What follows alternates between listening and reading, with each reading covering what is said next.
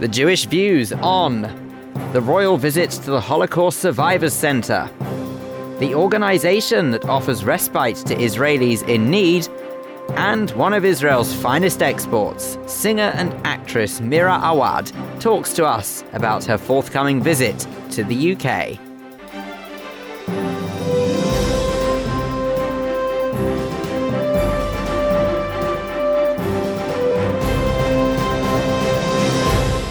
But first, with a roundup of the Jewish news this week, I'm Vivian Krieger. An investigation's been launched into anti-Israel adverts which were put up at stations across the London Underground. Transport for London said they were an act of vandalism and that the matter was being taken very seriously. The poster campaign, which was part of Israel Apartheid Week, accused British security company G4S of securing Israeli apartheid. It also asserted that the BBC is biased in favour of Israel. The posters have been removed by TfL. The Minister of State for Schools has praised an Orthodox girls' school in Stamford Hill for its performance last year. In a letter, Nick Gibb congratulated the hard work and professionalism of the staff.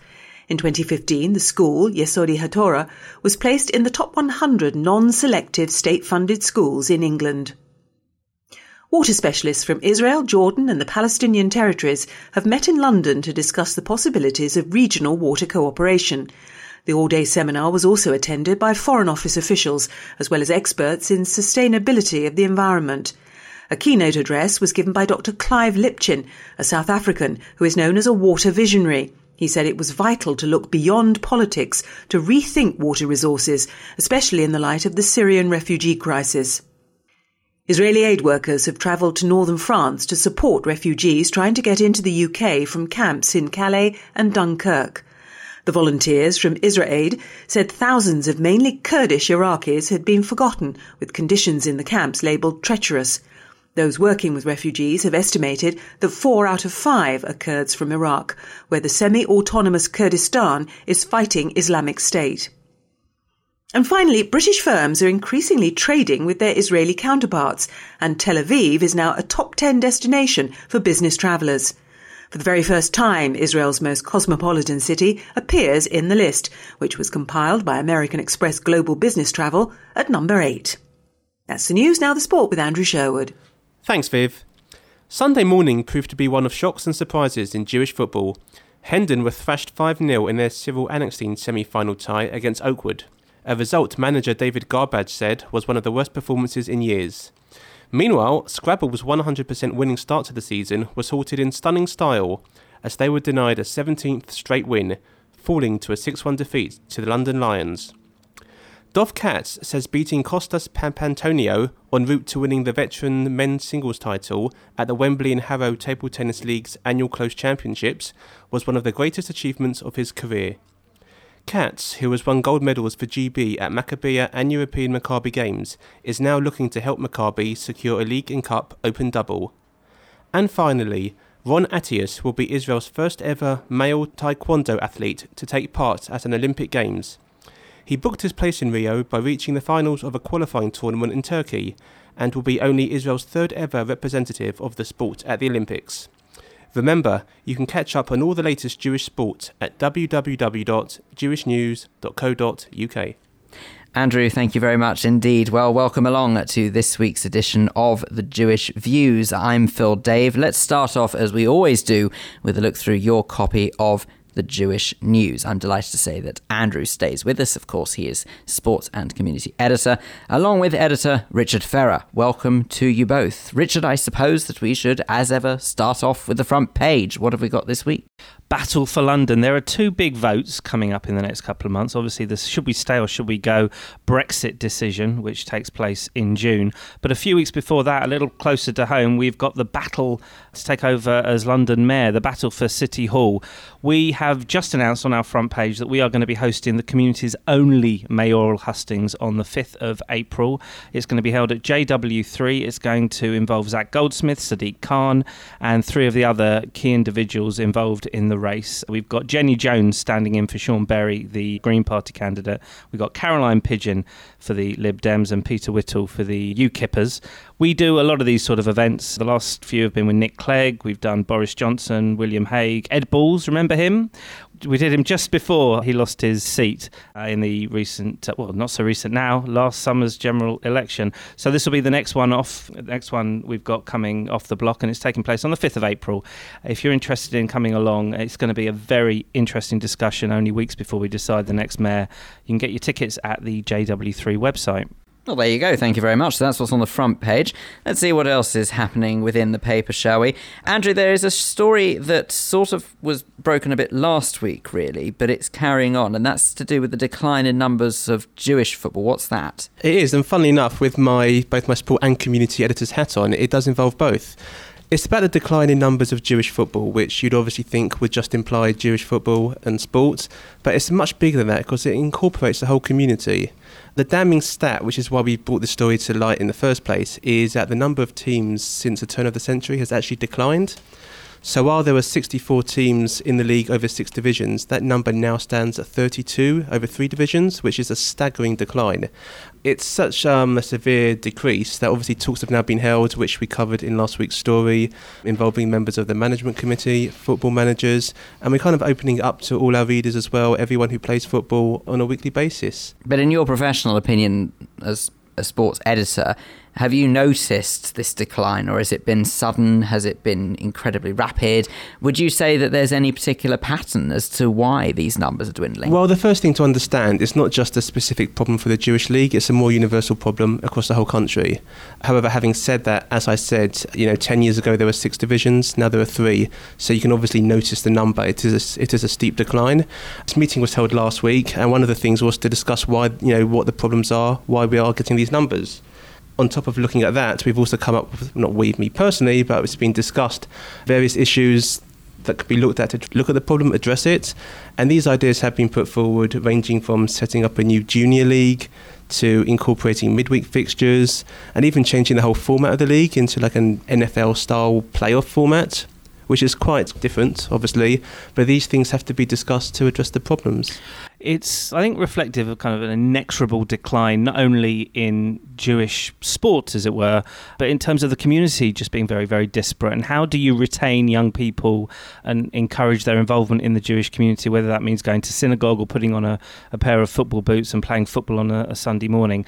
Maccabi is perhaps as much about continuity as it is about sport. So this issue isn't really how do we keep Jewish people playing football on a Sunday, but how do we keep them engaged in a proactive way within their community? And obviously there are so many different ways now that they can do other things. They don't necessarily have to be focused on their own community. There's lots of distractions. So keeping the community together is obviously a very important thing, and it's something that the Jewish News tries to do and tries to encourage wherever possible. Maccabi and the Maccabi football leagues are trying to do it in their own way, and they are struggling, and it's declining, as I said, irrevocably. And where we're going to be 5-10 years from now, I'm not sure.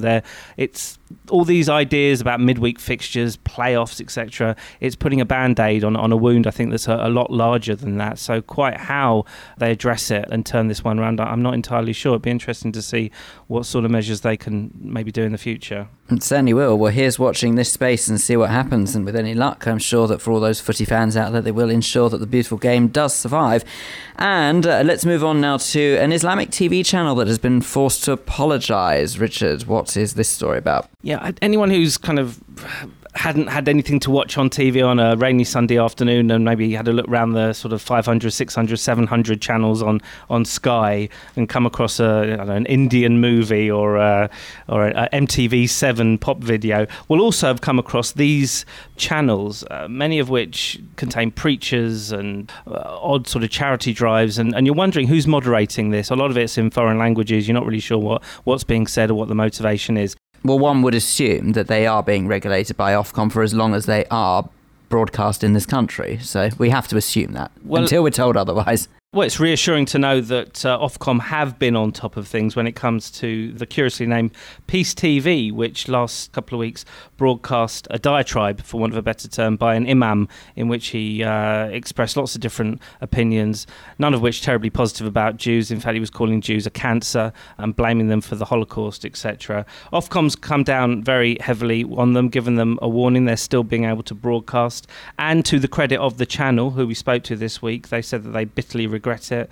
They bitterly regret it was transmitted. They won't be doing it again. Measures have been taken to ensure it won't happen again.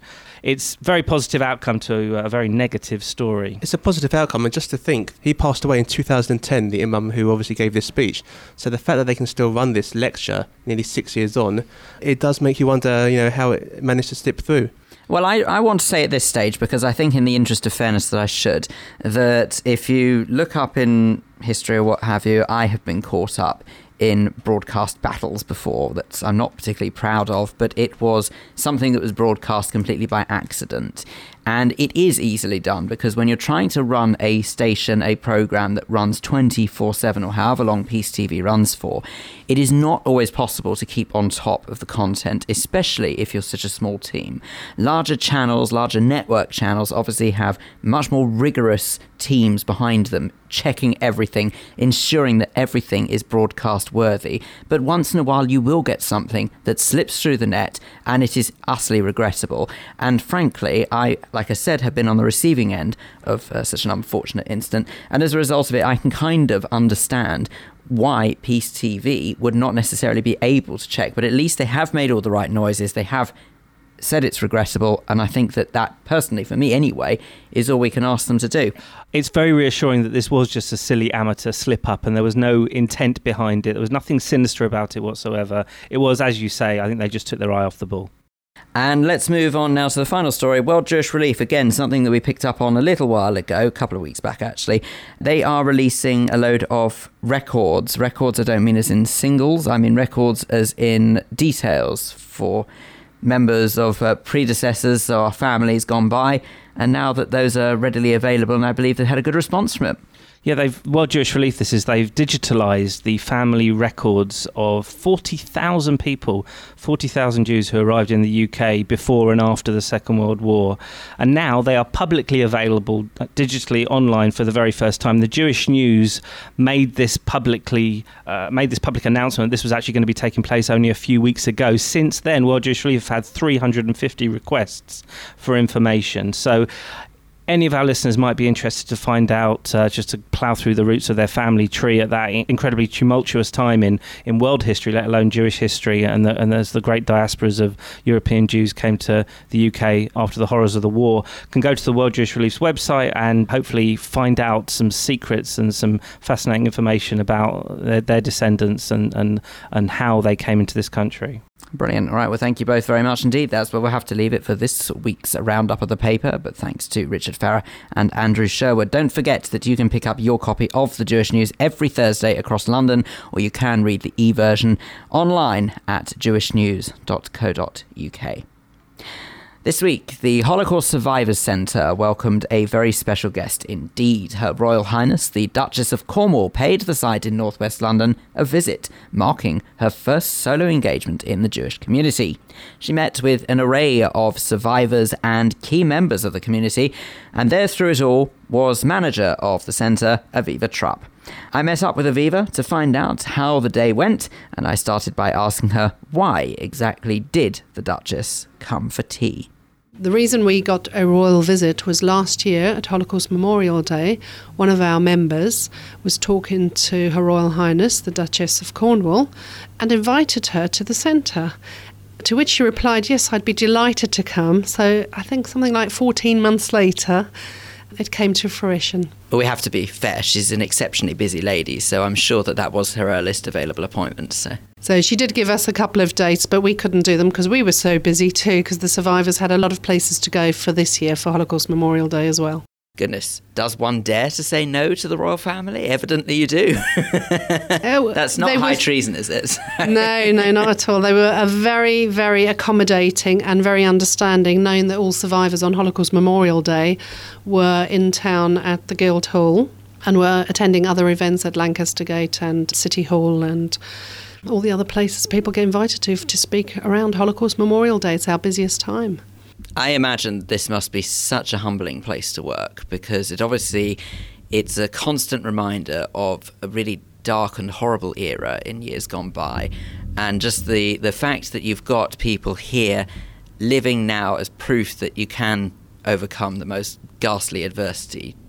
What's it like to work here? It's the most amazing place to work. Our turnover of staff is very low for that very reason, and we have 100 volunteers, 40 of them who are very, very active.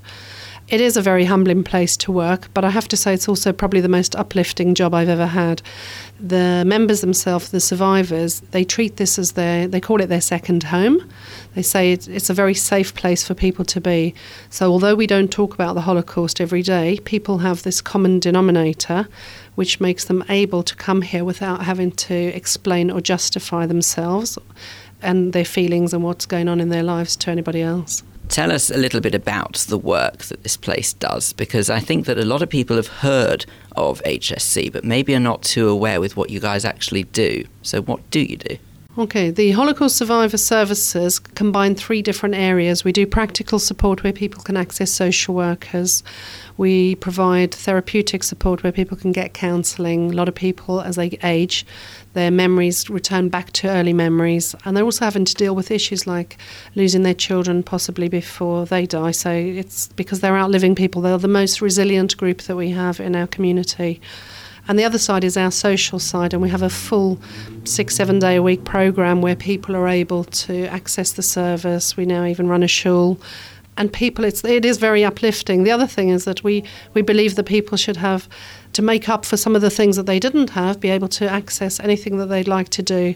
So we have a user-led service. That means that the survivors have an advisory committee, and we cater for all survivors, so really important. So it's child survivors, hidden children, camp and ghetto survivors, the 45 AIDS Society. Everybody is equal here, refugees and people. There's no difference between people. They can all access the service equally. The other most important thing, I guess, is that as people age, they may need some financial support, and we have access here for people to go through the claims conference and also to 6 Point Foundation, which will only be around for another couple of years. So if anybody knows of anyone has any financial issues, might need any extra support, really please do come forward. That all does sound absolutely amazing, but let's talk about the reason we're here, the royal visit. What happened on the day? Well, before the royal visit, obviously we had to check that, in terms of safety, security, make sure everything was in place and that the running order was going well. The main focus of the day was that Her Royal Highness would meet as many survivors as possible. The focus was not predominantly on Jewish Care as an organisation. It was about what the services we do, but predominantly about meeting as many survivors and hearing from them. So the day was just preparing. It was like a pre-Pesach clear-up, actually. So we've done that early for this year.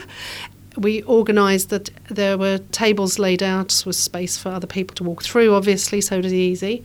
And the visit was only very short. It was for 45 minutes. So the job was to be able to seat Her Royal Highness, give her a cup of tea, best Danish in town, usual Jewish hospitality, which she was delighted with, as were the police, as were all the security people. And her lady-in-waiting, everyone was really delighted when they saw the Danish and the cheesecake. And she met with, obviously, the chief executive, and we also had the deputy lieutenant, Martin Russell, was here to meet her, the mayor of London, Mark Shooter, our president, Lord Levy, and our chairman, Stephen Lewis, and then Simon Morris, our chief exec, and Gail Ronson, the deputy vice president of Jewish Care. So people had a line up to say hello. Then she went straight in and sat down at tables with survivors, and she shook absolutely every survivor's hand and spoke to them, which was quite a feat in itself, in the time allocated. Sounds amazing, and it must have been, I'd imagine, quite a surreal experience to actually be here and to be a part of it. Yes, it was actually. It was quite, I think everybody was quite buzzy because nobody knew. She was noted as a VVIP because for security reasons nobody was allowed to know before she came in who was coming. So it was announced half an hour and people were balloted because we obviously didn't have enough space for everybody. So nobody knew who was coming until the day. And most remarkably, I think she was so moved about what she heard. She wasn't supposed to be making a speech, and she took the microphone at the end and made an impromptu speech and thanked everyone and said this was one of the most moving places she had ever been to, and how important it was that the service was here and the legacy would continue of the story from generation to generation. Wow, what an amazing compliment. Well, just finally from you, before we speak to survivors who had the privilege of meeting her, would you just tell us how anyone can find out more information about HSC if they want to? All they need to do is phone Jewish Care Direct, 8922 2222. Unless they know where anybody in the centre, they can come in. We normally organise for people to meet up with people. It's a very confidential service, and we will go out and visit people, obviously, in their homes as well. Well, how about now we speak to some of the Survivors Centre users who were here on the day. First of all, Jill Pivnick, what was your experience? Have you ever met royalty before? I've never spoken to royalty, but I've been in the same company, i.e. at the 70th anniversary of the Holocaust Memorial Day. Prince Charles and Camilla were there, but that's as near as I was to the royalty. So you say you spoke to the Duchess of Cornwall. What did you say to her? Do you remember your conversation? Well, yes. First of all, she wanted to know where I was born. I told her I was born here in London, but my late husband was a camp survivor. And then she asked me, where did he come from? And I told her in Poland. And then she asked me, how did I meet him? So I told him at a dance. And she then asked me, was it love at first sight? So I said, well, almost. So in response, you remember virtually the whole conversation. Yeah. And then she said to me, oh, so they still allow you to come to the centre because I'm a widow, and I was born here. So I said, yes, they do allow me to come. She said, what do you do here? And I said, Tai Chi. And then she brought in the rest of the people on the table and saying, oh, what a good thing it is, the exercise and what have you. Excellent. Well, that all sounds brilliant. Well, now let's speak to Eve Kugler, who's also there. Now, Eve, tell us a little bit about your story. What brings you to the Holocaust Survivors Centre? I was born in Germany, and I lived under the Nazis and Hitler through Kristallnacht when our home was broken into and my father was arrested. We eventually, the family escaped to France, and we spent wartime years in France. My parents and my younger sister, the whole time, she being hidden and he was in camps, I was able to get out of France late in 1941 to go to America. Goodness me. Well, perhaps on a happier note, would you just tell us what happened when you met the Duchess of Cornwall? What we talked about, I seconded what one of the other members said about the importance of the Holocaust Survivors Centres to us, that it was a second home. I talked to her about the importance of the fact that we felt that her being with us was an acknowledgement of the importance of the Holocaust, which we think it is so important that everyone remember. And I told her that I and other people at the table all went and spoke to publicly about the Holocaust, that we went to schools. And I mentioned that on Thursday I was going to speak at a Muslim school, a Muslim girls' school in Hendon, and she was very interested in that and thought that was quite unusual. Eve Kugler talking to me there, and before that, Jill Pivnick, just two of the users of HSC. And before them, service manager at the Holocaust Survivors Centre, Aviva Trupp. And they were talking to me all about the recent visit by Her Royal Highness, the Duchess of Cornwall. You're listening to The Jewish Views in association with The Jewish News. Still to come on this edition, Simon Lederman will be sitting in for Clive Roslin for this week's edition of The Jewish Schmooze. Today, Simon and Adam will be joined by comedian and broadcaster Penelope Solomon and founder of the Jewish Poetry Society, Judy Carberit. They'll be discussing the delivery of Jewish jokes. Plus, Diana Toman will be chatting to Andrew Alexander, the CEO of One Family UK, an organisation who help Israeli victims of terror. Now, Israeli singer, songwriter and actress Mira Awad is coming to the UK. She's performing at the West London Synagogue on the evening of Saturday the 12th of March. Kate Fulton has been speaking to Mira to find out more about her forthcoming visit, and she started by asking her to tell us a bit about her fascinating family background. My father is Palestinian. When he was born in 1936, it was Palestine here. But when I was born, it was Israel already in 1975. I'm half Palestinian, half Bulgarian by heritage, but Israeli by citizenship. That's very easy for me to identify with. You were educated in Israel, and were you educated in some kind of, acting school, music school? Yes, I was. I went to Ramon School, which is a music college for jazz and contemporary music. When I was 20, and I studied music. Did you go to the army? No, Arabs are not, it's not compulsory for Arabs in Israel to go to the army. So I was exempt from the army, luckily. I don't think I would have went anyway, but luckily I didn't have to struggle with it. So what did you spend your time doing when others are doing different things? Because over there you don't tend to go to university a bit later. Yes, but I did go to university, you see. I did study university. I did not finish my degree. I went and I studied English literature and fine arts for 2 years. So instead of an army service, I did some university, and then I discovered that I'm in the wrong university and that I should go and study music. And so I left the university in Haifa and I went to Ramon School, which is in Tel Aviv. How did you discover you had a talent for music? I don't think there's a certain moment where you discover you have a talent. I think you're born with something and then it's just there. I sing from a very, very early age, and I perform since I was nine years old. Perform so where? Yes, I went on stage for the first time in my life with a band when I was 9.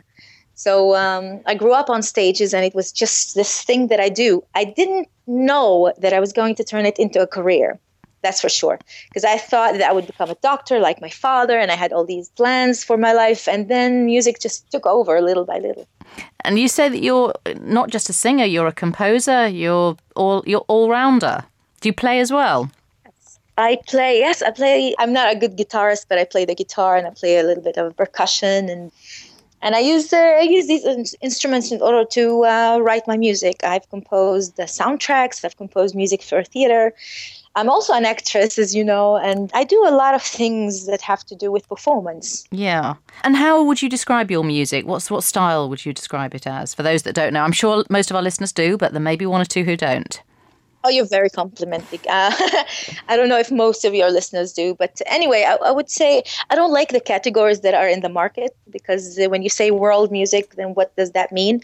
But generally, it's world music. That's what it's called. What it means is that it's fusion music. I mix the West and the East and the Arabic with the Western harmonies. I take influences from a lot of places, and I have a lot of influences, different influences, and I bring them together into my compositions. So I guess I would call it a lot of fusion. I do sing in Arabic, so not always. I also sing in English. So it's a kind of a mix of cultures. That's what I would say. And you're well known here for being in the Eurovision Song Contest. Do tell us about that. What is that like? I mean, it used to be slightly mocked over here. I don't know what it was like there as being.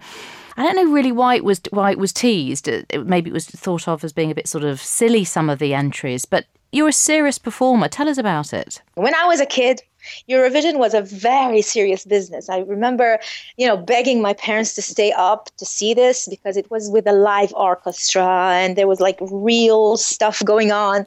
People have worked very hard. And today it's more of a show. I agree.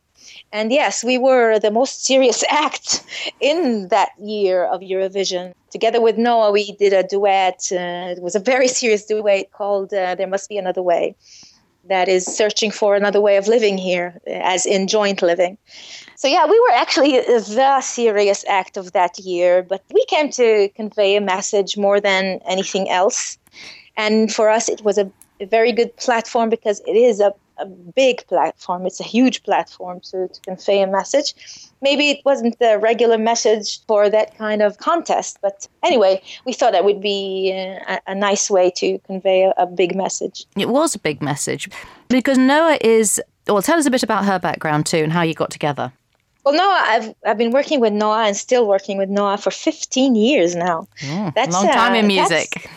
That is a very long collaboration when you come to think about musical collaboration. We're not a duo. We are solo artists who have individual careers who keep meeting and working together for 15 years. That's unusual. And that's only because of the chemistry we have on the personal level, both on the personal level and the musical level. We love each other's music and we really think that we fit together musically, but also on the personal level. And Noah's so, yes, Israeli. Yes, she is Israeli, Yemenite Israeli. Actually, she was raised in the States, so she's like an American Israeli Yemenite. I don't know how would she define herself, but she is also a mixture of cultures. She has her ethnicity and her Israeli background and also the American background. So she also makes fusion music of some kind. The song title, There Must Be Another Way. What did you have in mind? What was the other way? We didn't suggest the other way. We just know there needed to be something else rather than we just know that the way that we are having, that we are going, or the way that we are heading right now is no good for us, and that we need to find another way. And we actually believe there's another way. When we sing together in such harmony, we see it as a suggestion for an alternative reality around our area, around our region, because we don't need to be the same. Noah and I are not the same people. We don't hold the same opinions about everything. We argue and we disagree. And it's fine. And this is the whole point. We're not the same, but we can live together and we can exist together on the same stage. And I think that's what we mean when there must be another way. We can still be in the same space without killing each other. And we actually have to find a way to do that.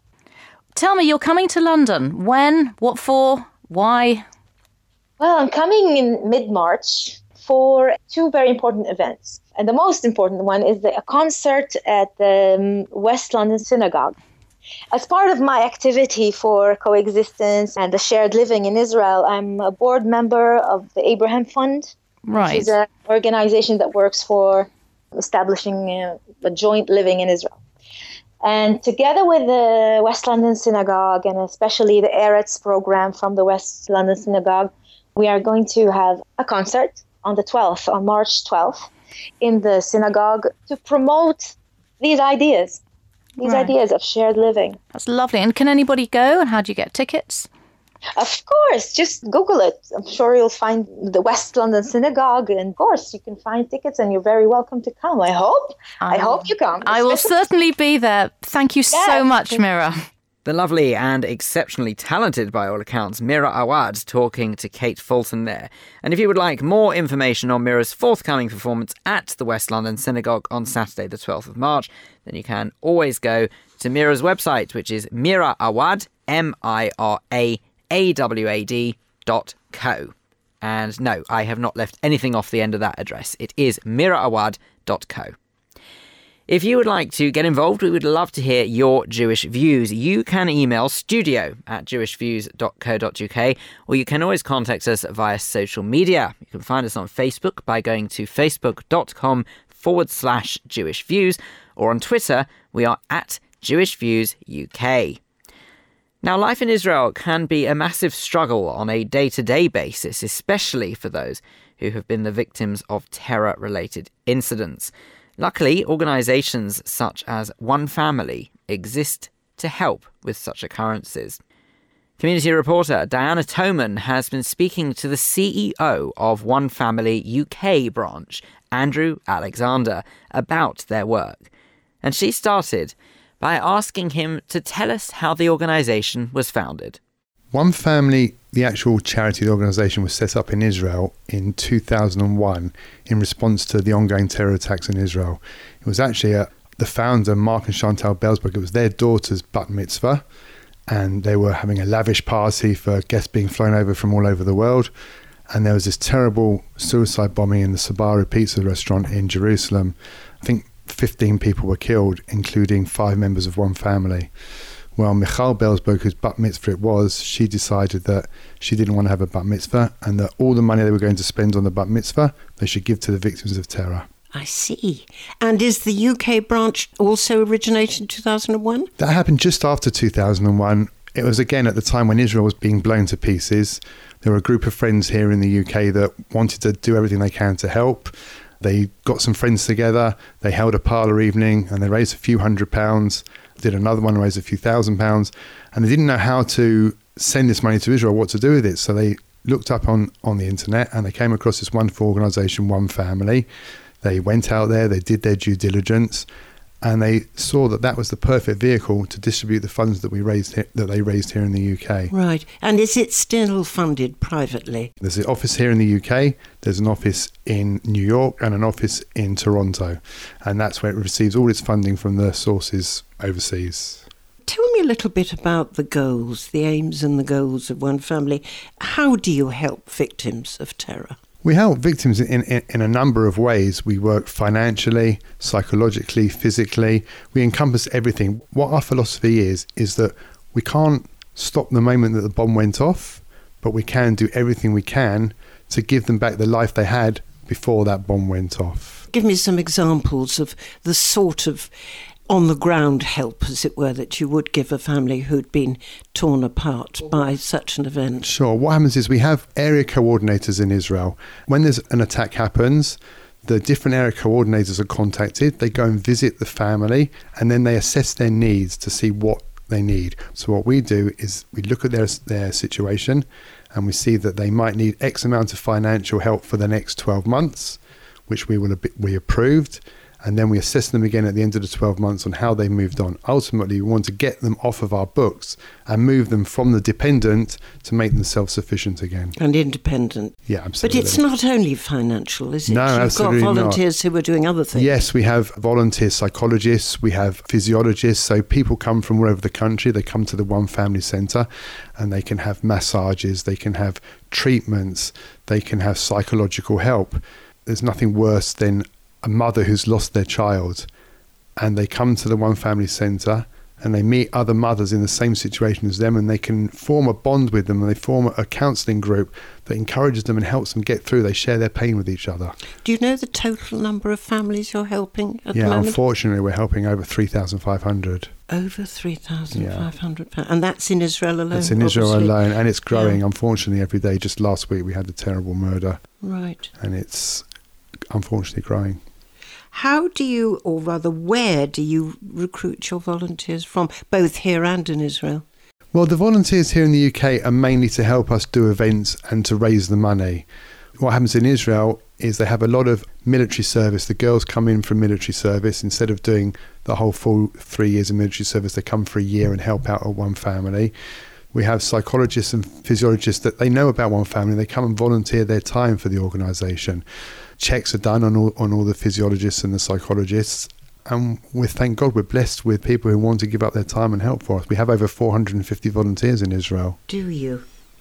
Can you just give me an idea of what sort of events you're planning in this year, 2016? Okay, well, very soon we have a breakfast with Tim Marshall, who's the ex-director of the foreign desk of Sky News, and David Horowitz. They're going to be talking to a select group of people on March the 14th at Investec Bank. And of course, with Pesach coming up, I noticed that you produce your own Haggadah. Well, we did. We produced that for last Pesach. We thought it was a great idea of fundraising. Did it sell well? It sold phenomenally well. And what we did, we got each part of the Seder service sponsored by someone, so that helped to cover all the costs. Are you going to sell it again this Absolutely. year? We've got some in stock and we'll be selling away. Andrew Alexander, the CEO of One Family UK, talking to community reporter Diana Toman there about their work. And if you would like more information, then why not go to their website, which is onefamilyuk.org. You're listening to The Jewish Views. This is the Jewish Schmooze part of the programme where guests join us in the studio to discuss matters that are of interest to the community. Clive Roslin is taking a well-earned week off, so joining me, Simon Lederman and Adam Bradley. This week, our comedian and broadcaster Penelope Solomon.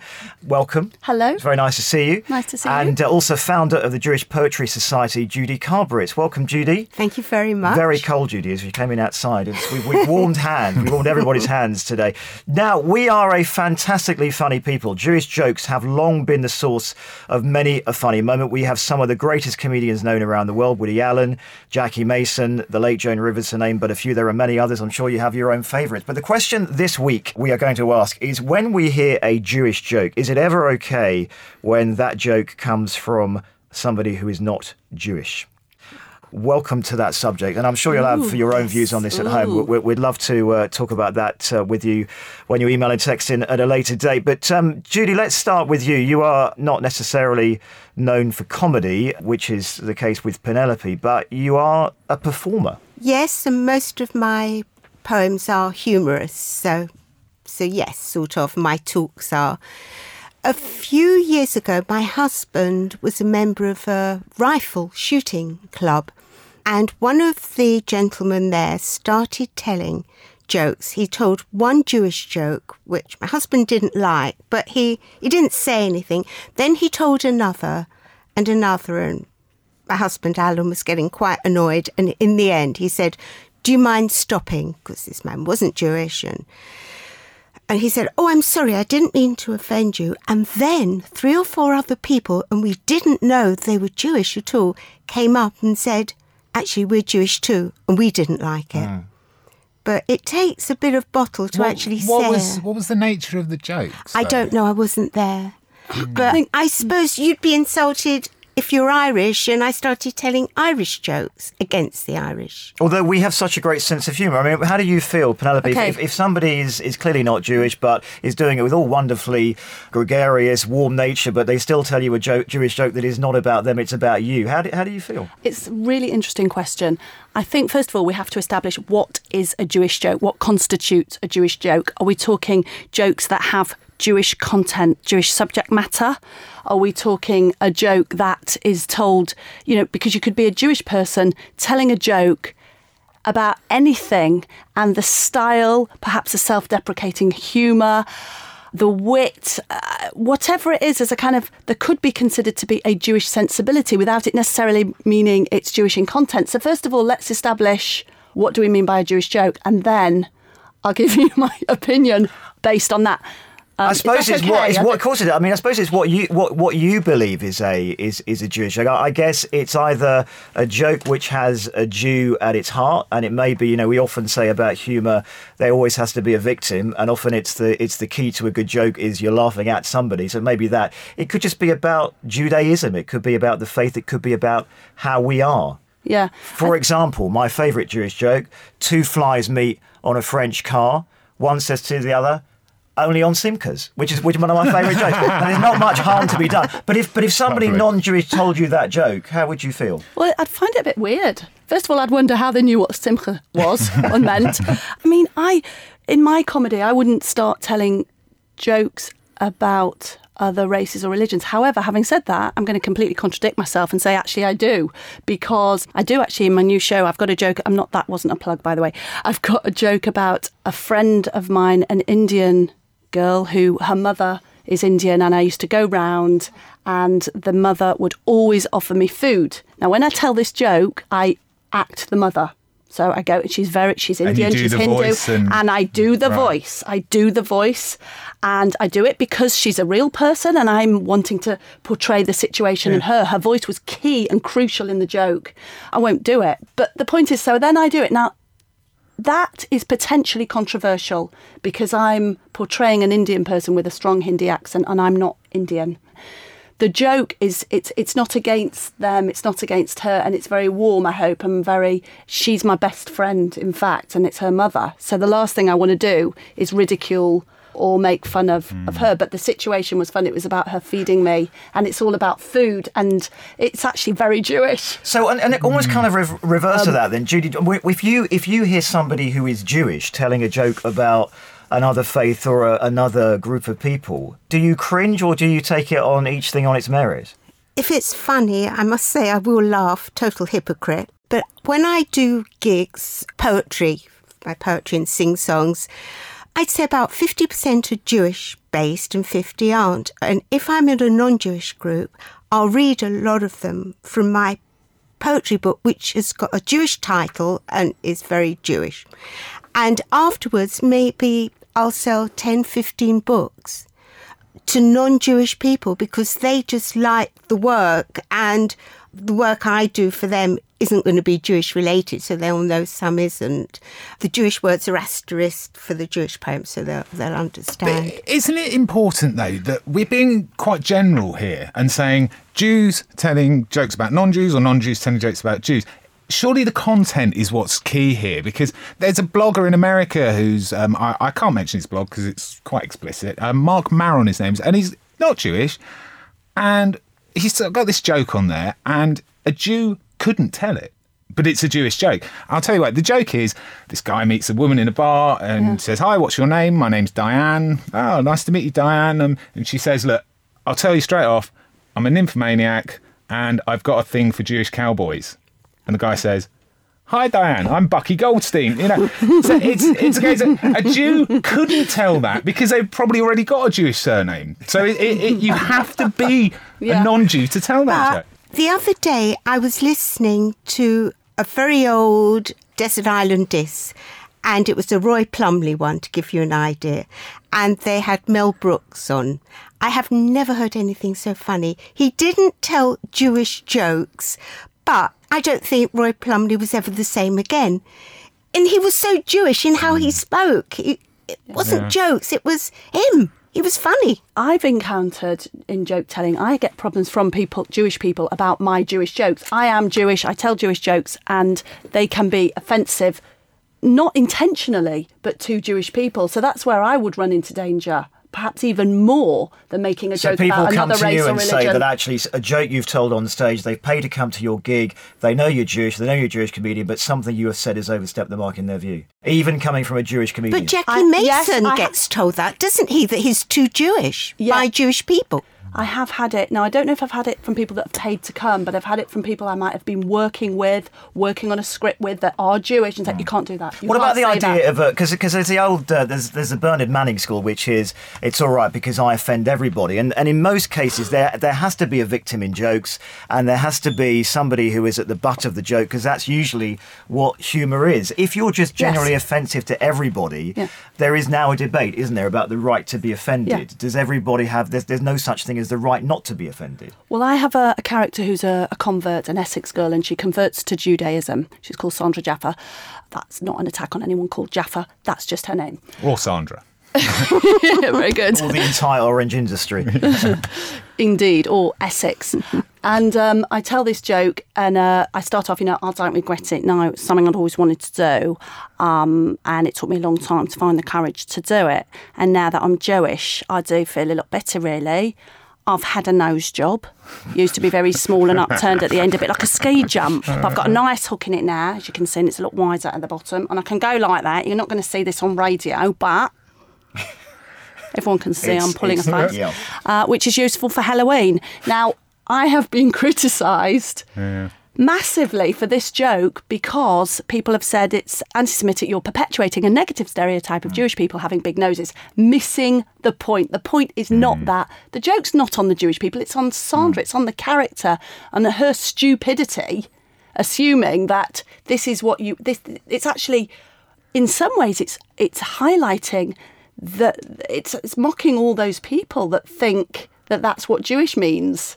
Yeah. It's not an attack against Jews. Of course not. Why would I do that? Why would I want to do that? Isn't the problem at the moment that we went from like the 70s where things like mind your language and bless this house and I know, was it love thy neighbour, was it? And there was some serious racism going on there, but it was all in the name of comedy. Are you being served? In the name of comedy. And there's almost been a huge kickback now where it's gone right over the other side. And I think we're actually a bit too sensitive now. I don't know if you've seen the film Coming to America with Eddie Murphy. And he plays, in one of the scenes, in a barber shop, an old Jewish man. a black American actor is playing an old white Jewish man. And it's one of the greatest scenes I've ever seen in the film. He's so funny. I mean, he tells the old joke about the soup. You know, the waiter, come and try the soup. No, it's all right. No, try the soup, waiter. What's wrong? Just try the soup. So the waiter says, where's the spoon? It's genius. But I was not offended by that at all. I mean, you're right. It's gone to the other extreme. And the problem is that if you're constantly censoring yourself and worried about what people are going to say, you can't write comedy. You can't write. You just can't write because you're blocking it all the time and you'd never do anything. And I actually find a new wave of comedian at the moment very irritating. I won't name any names. There's a lot of comedians on TV who are very nice and they don't want to offend, and they're just so over the top politically correct that they're not very funny. It's boring. And you can't do it without offending somebody somewhere, somehow. Well, quite. You just can't. Yeah. It's not possible because you are ridiculing, mocking, gently, as you said about Jackie Mason. You know, people would be offended by him. So what does he do? Stop? But exactly. Not do his work? Quite. I guess it might be my age, I don't know, but I do not find it funny when people swear in comedy routines. I've been to poetry gigs and comedy stores and places, and the poet stands on stage, screams and yells a load of profanities, and the audience is cheering and clapping. That's such not funny. a base level humour, though, that, isn't it? I mean, look, the only person I think that can really swear and is funny is Billy Connolly, but that's half of his act. He's a Glaswegian. And of course, the beauty of all comedy is everything in comedy is so subjective. I just wonder to both of you whether you get this sense that obviously everyone has their own idea about what is funny, and everyone has their own idea about historically what they grew up with in terms of mum, dad, uncles, aunts telling the jokes that you understood as a time from your youth. But in terms of how things are, now, you mentioned about the face and the accent and the nose job and all the rest of it and the criticism that you had. Is there a valid argument that in some cases when you have a Jewish comedian who is absolutely playing on every single Jewish stereotype that there is, that they may be adding some degree of fuel onto an anti-Semitic fire? Well, you know it's funny, Penelope. You know it is. But if I wasn't Jewish, I might just think you're being truthful. The problem is that you want to connect with an audience you want to have a voice. If you stop because you're afraid of offending people, then that voice has gone. Then you can't make any waves. You can't do anything. If you start off by doing a little bit of I'm mocking myself. There's a bit where she goes, you know, I do find it difficult to shout and I'm not very good at jumping queues, but I am working on it. You know, now, so you say, Jews don't jump queues, Jews don't shout. Well, you know, true, not all Jews shout. There are some that don't. I just don't know any of those ones. You know, I mean, no, but you see, and it goes on and on and on. I'm mocking myself, I'm mocking my family, that's okay for you as a Jew. You know, surely. I see both comedy. It's a stereotype. But do you exactly what I was about to say, Penelope? And I was going to ask you, do you think, because I had got the feeling that comedy and racism are both based on stereotypes. So there's always going to be some kind of grey area there where what's funny and what's offensive. But without stereotyping, comedy is almost redundant. Because that's a lot of when it's character-based comedy. I mean, you do character-based. Is it based on stereotypes, what you do? Well, look, there's a few bits here where you go, well, you're saying that Jews are pushy, Jews are loud, Jews are shout, blah, blah, blah, you know. And yes, a little bit, I am doing that a little bit. But then, hopefully, I can that's my starting point, and I can go on and be a little bit more complex, perhaps a bit cleverer, a bit more original. So, for example, there's one where I go, where she goes against what we're talking, you know, this shows another side. So it was a bit weird at first getting used to a kosher kitchen. But for all my meat bowls and meat plates, I've put little M in the middle of the plate just to remind myself. And then for all my milk bowls and milk plates, I've put little M in the middle of the plate. Okay? That's not a stereotype. And that's different. You would have to know about the culture in order to get that joke. Yeah. Then it becomes more problematic. When I go to a Jewish club, one of the songs, if I'm doing poetry, I change the words to Waltzing Matilda to a shop that maybe none of you would know. It used to be in Oxford Street. It was called Gilda's, and it was a madam shop, a ladies' dress shop. You slowed down at your peril and you were schlepped in. And the times I was schlepped in, and I've written a song about it, and they love it. The audience are in stitches because most of them have been past Gilders. They can connect to it. And they know. Yeah. We are out of time, sadly. That's where we have to end our discussion. But if you want to hear more of our guests, Penelope, I heard you mention very briefly you may have a show coming up. Thank you, Simon. Yes, I will be on at the Leicester Square Theatre on Saturday the 12th of March at 9 p.m. in my new solo show, which is called I Was at ... at the Royal Festival Hall. I'm not going to say what that is because I don't want to offend anybody. All right, thank you. And also, Judy, if we want to hear you, find out more about you, how can we do it? OK, well, if anyone would like to see my book, Tower of Bagels, Odes to Jewish Life, they can find it on the Jewish Poetry website, jewishpoetry.com, or my website, judyk.co.uk. Thank you, Adam, and also thank you to our guests today, the comedian broadcaster Penelope Solomon and also founder of the Jewish Poetry Society, Judy Carbritz. Please do feel free to share your Jewish views with us. You can email studio@jewishviews.co.uk or you can contact us via social media. Find us on Facebook by going to facebook.com/Jewish Views or on Twitter. We are at Jewish Views UK. Now, time for our rabbinic thought for the week. This time it comes from Rabbi Stephen Katz from Hendon Reform Synagogue. Jewish Book Week has arrived. It is one of the most keenly anticipated events in the Anglo-Jewish calendar. Over a period of 8 days, at a number of London venues, a galaxy of authors present their most recently published books, before some then move on to address audiences in other parts of the country. The books embrace fiction and non-fiction, biography and autobiography, history and contemporary. Many of the authors are household names: former Chief Rabbi Lord Jonathan Sacks, historian Simon Sharma, authors Frederick Raphael and Aleph Bet Yehoshua. A number of the books focus on the Shoah, as authors wrestle with the moral conundrum: why do some devote their lives to evil, authorizing, facilitating, perpetrating mass murder, while others, for example, Raoul Wallenberg, the subject of a new biography, risked not only their livelihoods, but their lives to promote good, save life. Author Frederick Raphael presents his book Anti-Semitism, slender in size, but rich in personal and historic anecdotes, and even richer in controversy, as he suggests that for those today who promote pan-European unity, the Shoah, anti-Semitism, Israel are irritants. Jewish Book Week showcases more books on the Shoah than on Israel. One of the few exceptions is Ruth Conran's coffee table publication, Unexpected Israel. She forgoes discussion of Israel's existentialist, political and religious issues in favor of 84 two-page, fascinating, feel-good, human interest stories about Israelis of different colors and religious affiliations. We Jews are known as people of the book. The book is the Torah, and Bible scholar Aviva Zornberg presents two books which shed light and insight on aspects of the Torah. Lord Sacks, in his masterful most recent book, Not in God's Name, warns that religiously motivated violence will be one of the defining battles of the 21st century. The books presented at Jewish Book Week are just a small example of books on Jewish interest subjects published every month. The medieval Spanish Hebrew poet Moshe Ben Ezra wrote, "A book will join you in solitude, accompany you in exile, serve as a candle in the dark, and entertain you in your loneliness. It will do you good and ask no favor in return. It gives and does not take."